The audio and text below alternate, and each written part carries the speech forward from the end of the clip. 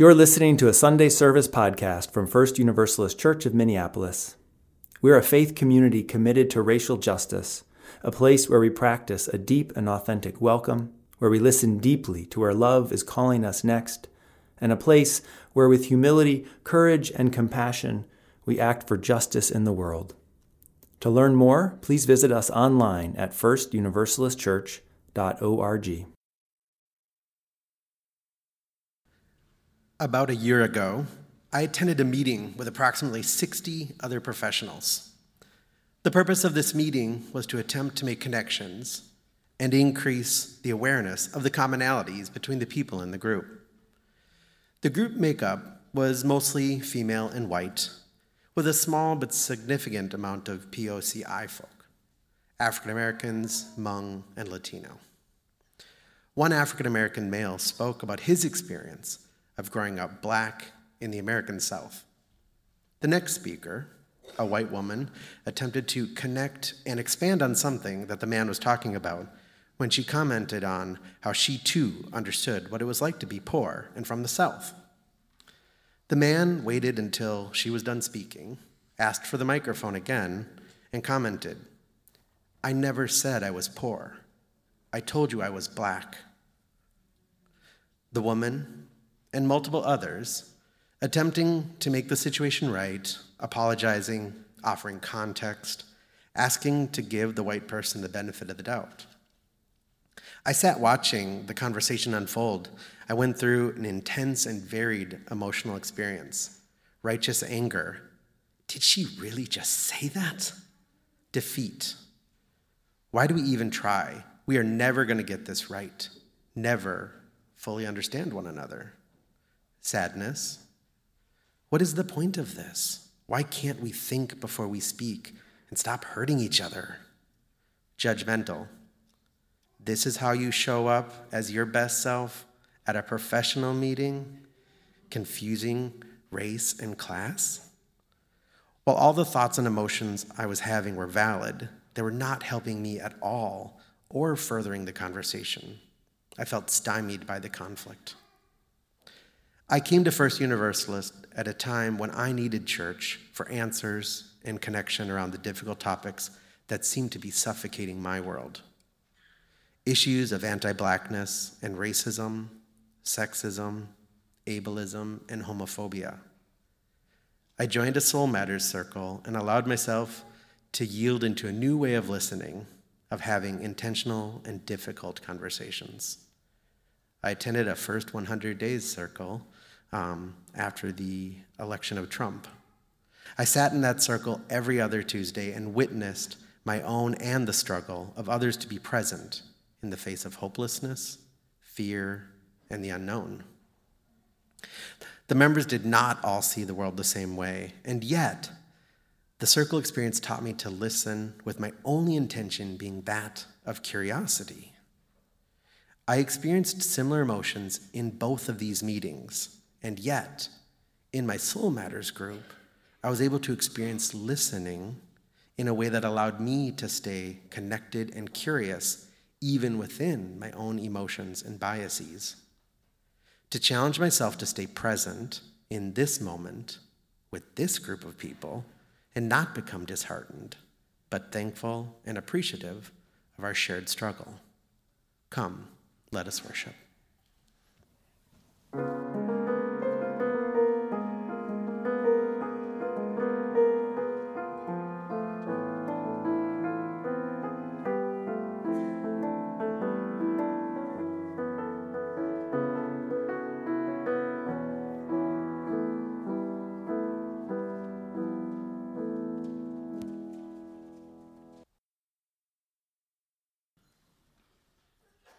A couple of years back, Hannah Gadsby, a comedian who'd made quite a name for herself doing stand-up around her stories of coming out, announced that she had decided to quit comedy.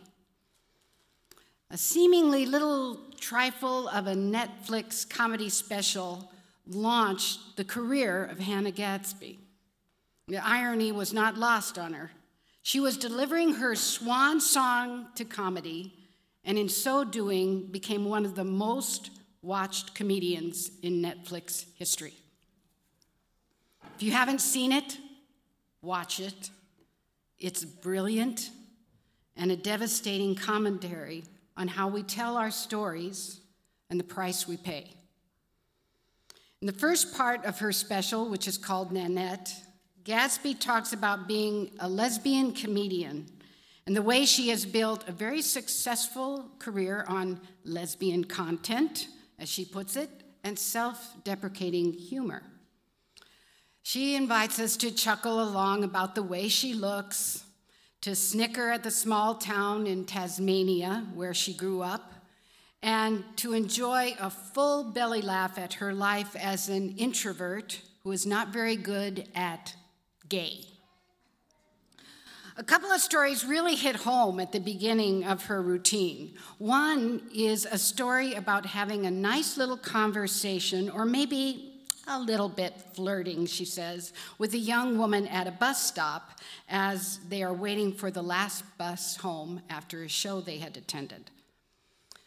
All of a sudden, a young man comes up and he starts yelling at Hannah to get away from his girlfriend, you blankety blank, blank, blank, blank, blank, and now insert one of the most derogatory words for a gay man that you can think of, which I won't now say from the chancel. And this guy accuses Hannah of trying to come on to his girlfriend, and Hannah better get ready for a pounding. And the young woman starts yelling back at him, wait a minute, this isn't a bloke, it's a girl, which turns the entire interaction on its head as the young man starts apologizing profusely, not for the violence he is threatening to rain down on Hannah, but for the mistaking her for a gay man who is hitting on his girlfriend, and how sorry he was for the misidentification. It's really hilarious, and I'm not doing it any justice right now. Another story is her coming out story with her mother. And she recounts her coming out as trying to explain to her mother that she is just a little bit lesbian. To which her mother responds, oh, Hannah, why'd you have to tell me that? That's not something I need to know. I mean, what if I told you I was a murderer?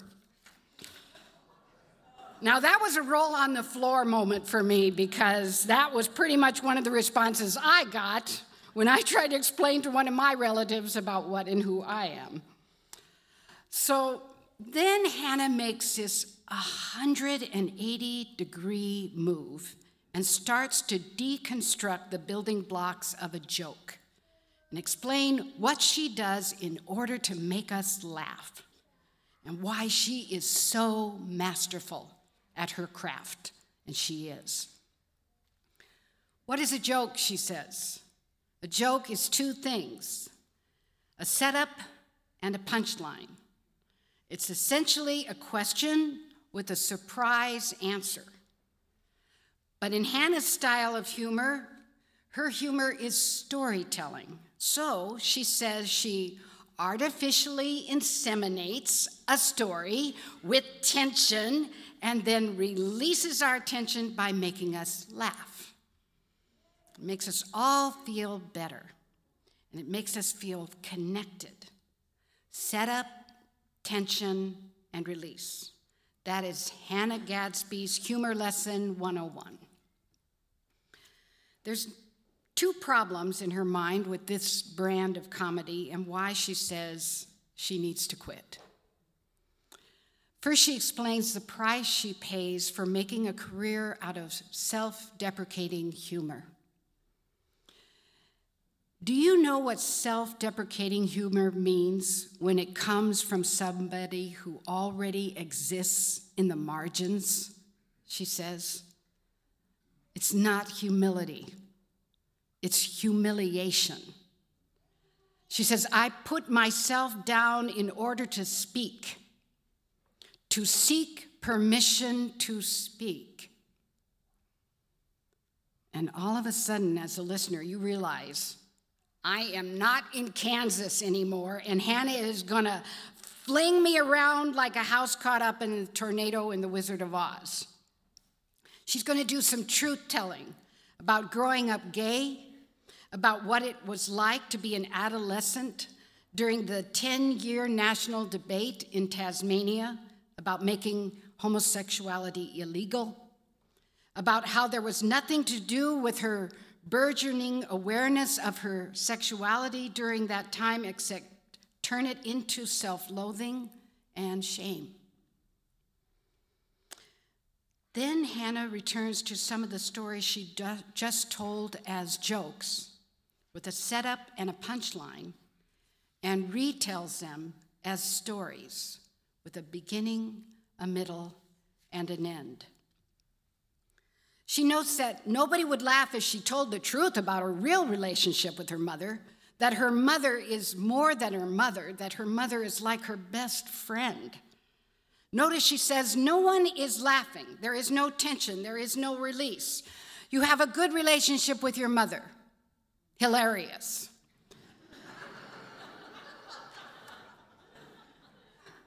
Hannah talks about this beautiful banter she carries on with her mother now about the difficult times that they went through when Hannah was younger and coming out. They tease one another now. Hannah says something like, you know, you made my life very difficult back then when I was a child. And her mother replies, well, I don't think I liked you very much back then. And they both laugh. But one day while shopping at Target, her mom responds to one of Hannah's little quips about having it rough as a kid in a different way. Her mother says, the thing I regret the most is that I raised you as if you were straight. I didn't know how to do anything different, and I am so sorry. I am so sorry. I knew well before you did that your life was going to be so hard. And I wanted more than anything in the world for that not to be the case. So I tried to raise you straight. And now I know that I made it worse. I wanted you to change because I knew the world wouldn't.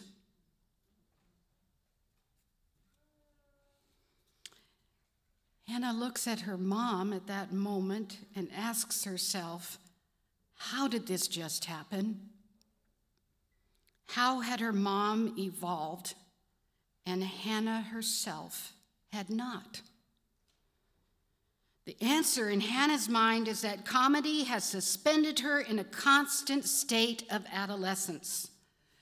The way she's been telling her coming out is through jokes, but it's really a story, a whole story with a beginning, a middle, and an end. And jokes are just two parts, a beginning and a middle.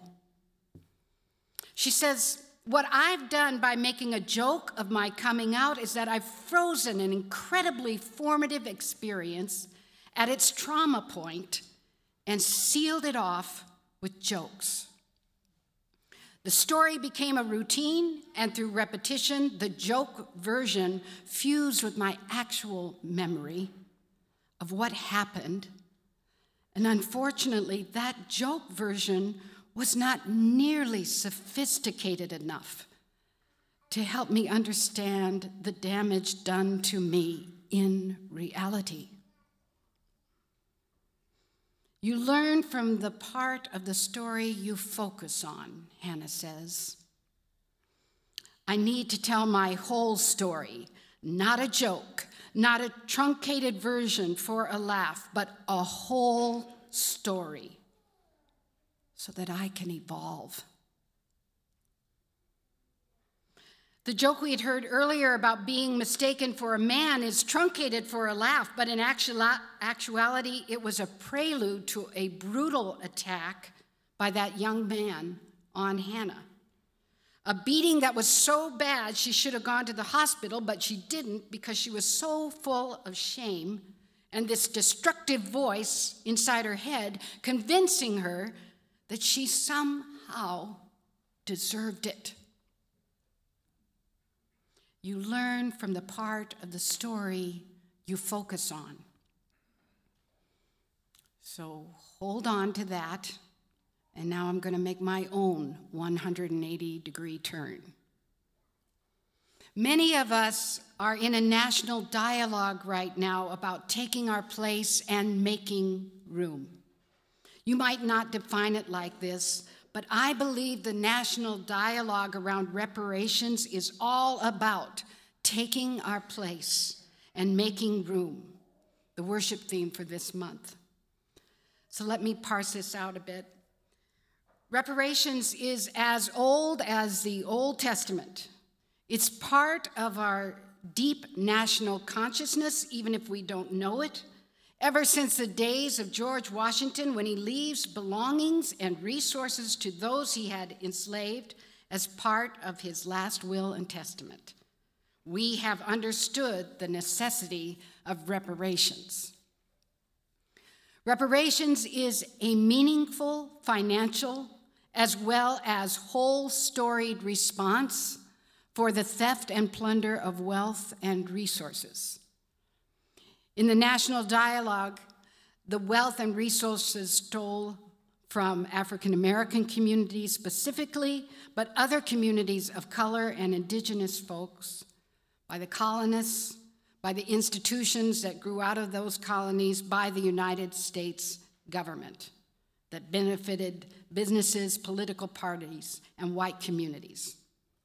It's a meaningful response to a political, economic, social system of domination and resource redistribution that elevates white people as a group and steals from communities of color, aka racism and white supremacy.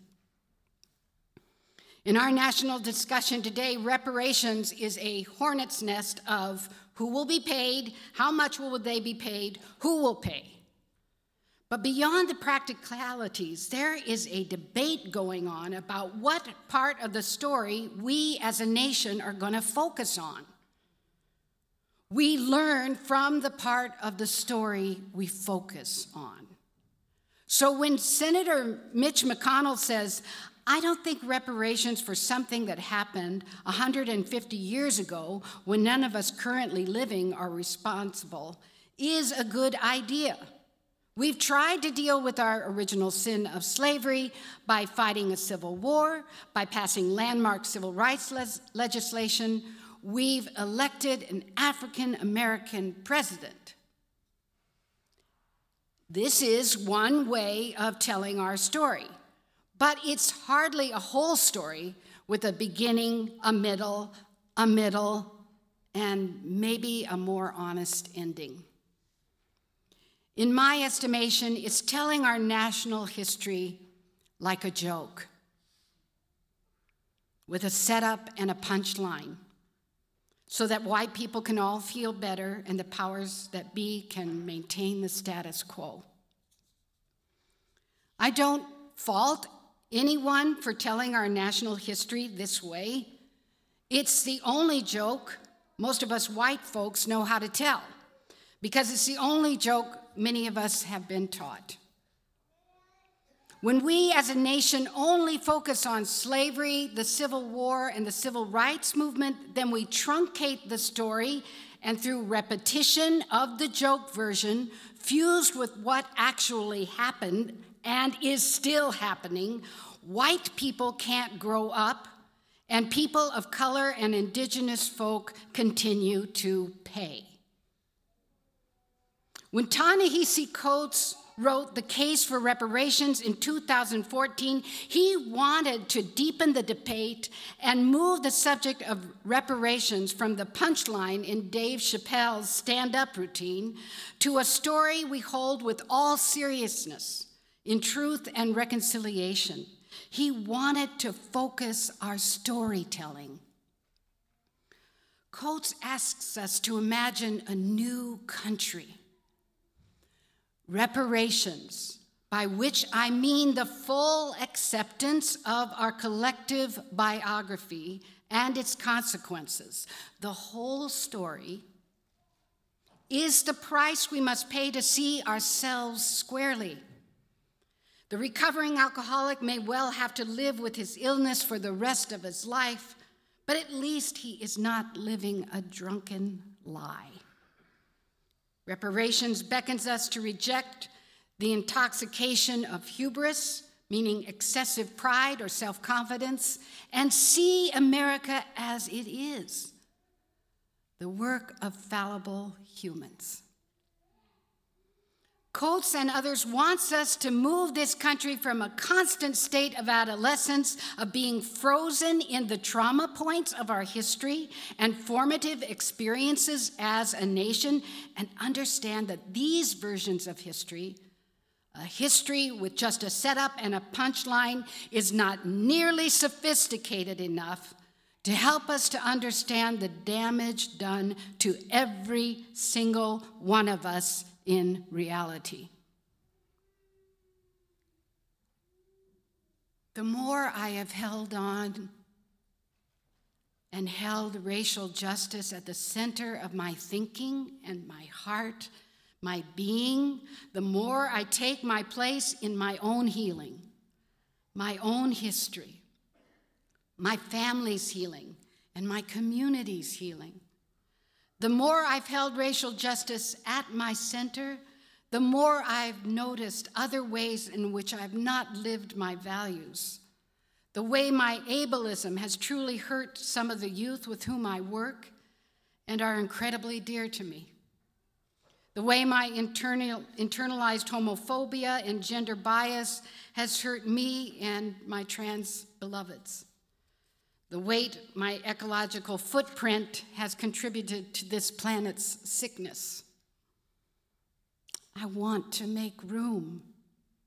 I want to hear and hold whole stories. I may be walking around like a recovering racist for the rest of my life, but at least I will not be living a drunken lie.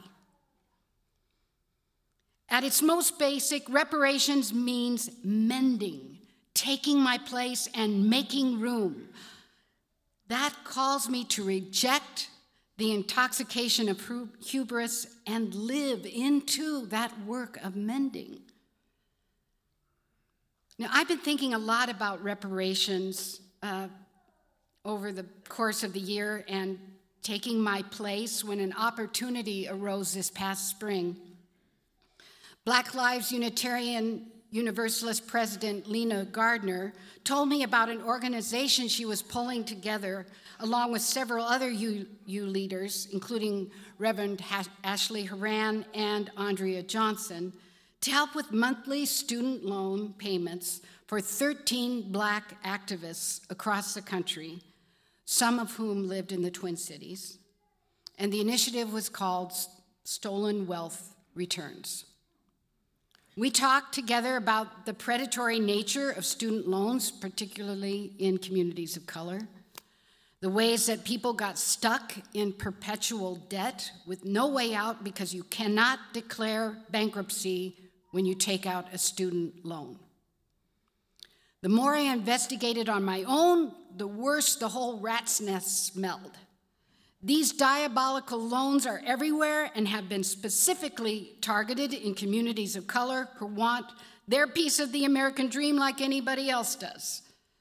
Many folks find themselves worse off financially than before they got their degree, ravaged by the fine print of variable rates, fixed rates, Stafford loans, and lending instruments that are meant to wring the last bit of wealth out of people who are just trying to do their best. So my spouse and I decided to host a house party along with a couple of our dear friends and talk about student loans and this particular effort to ease the debt load of 13 Black activists. We invited a passel of friends from our old softball days, most of whom we've known for 40 years. You can say that when you're over 60, and the math actually works. All of us conveners were feeling a little anxious as the gathering approached, because we'd already had some uncomfortable conversations with some of our friends about the frameworks of racism and how we were seeing the world differently.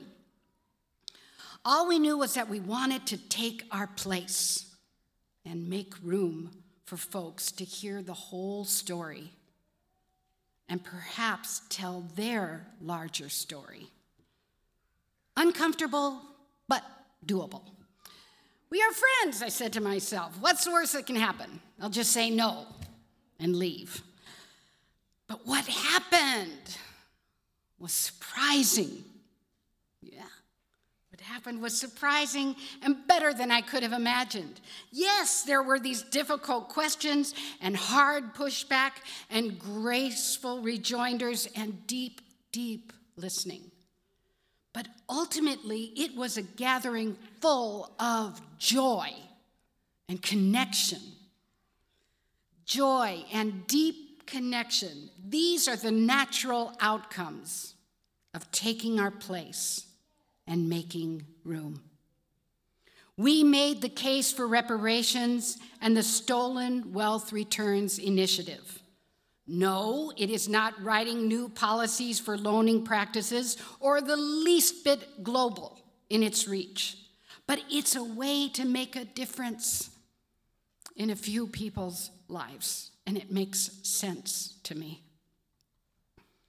Beyond the topic of student loans, we started talking to one another about our own stories of college or no college, family debt and family wealth, growing up working class and poor, and being a trust fund baby. Recognizing that financing a college degree in our day is light years away from what it requires today.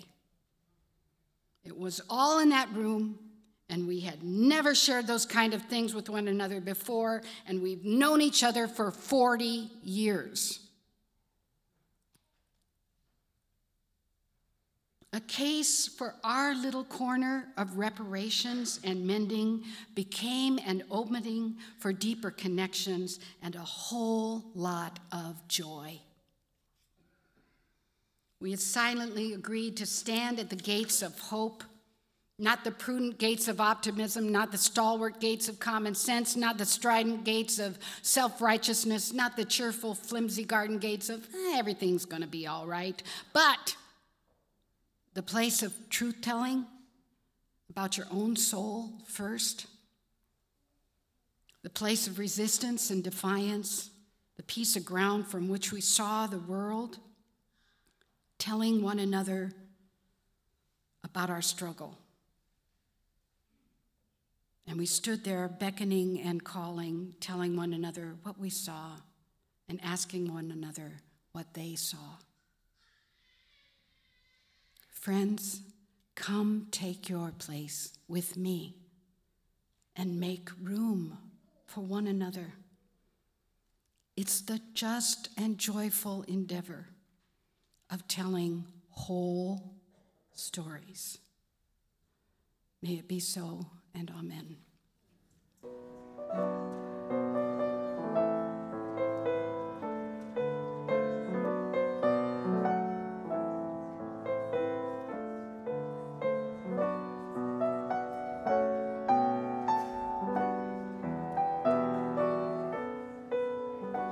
Thank you for listening to this podcast from First Universalist Church of Minneapolis. We are a welcoming community that finds strength in the diversity of identities of all who find inspiration and comfort here. If you enjoyed this podcast, please consider supporting our ministry. Text First Univ, that's FIRST UNIV, to 73256 to make your gift. If you are able to join us in person for Sunday worship, we'd love to see you in church. To learn more, visit us online at firstuniversalistchurch.org.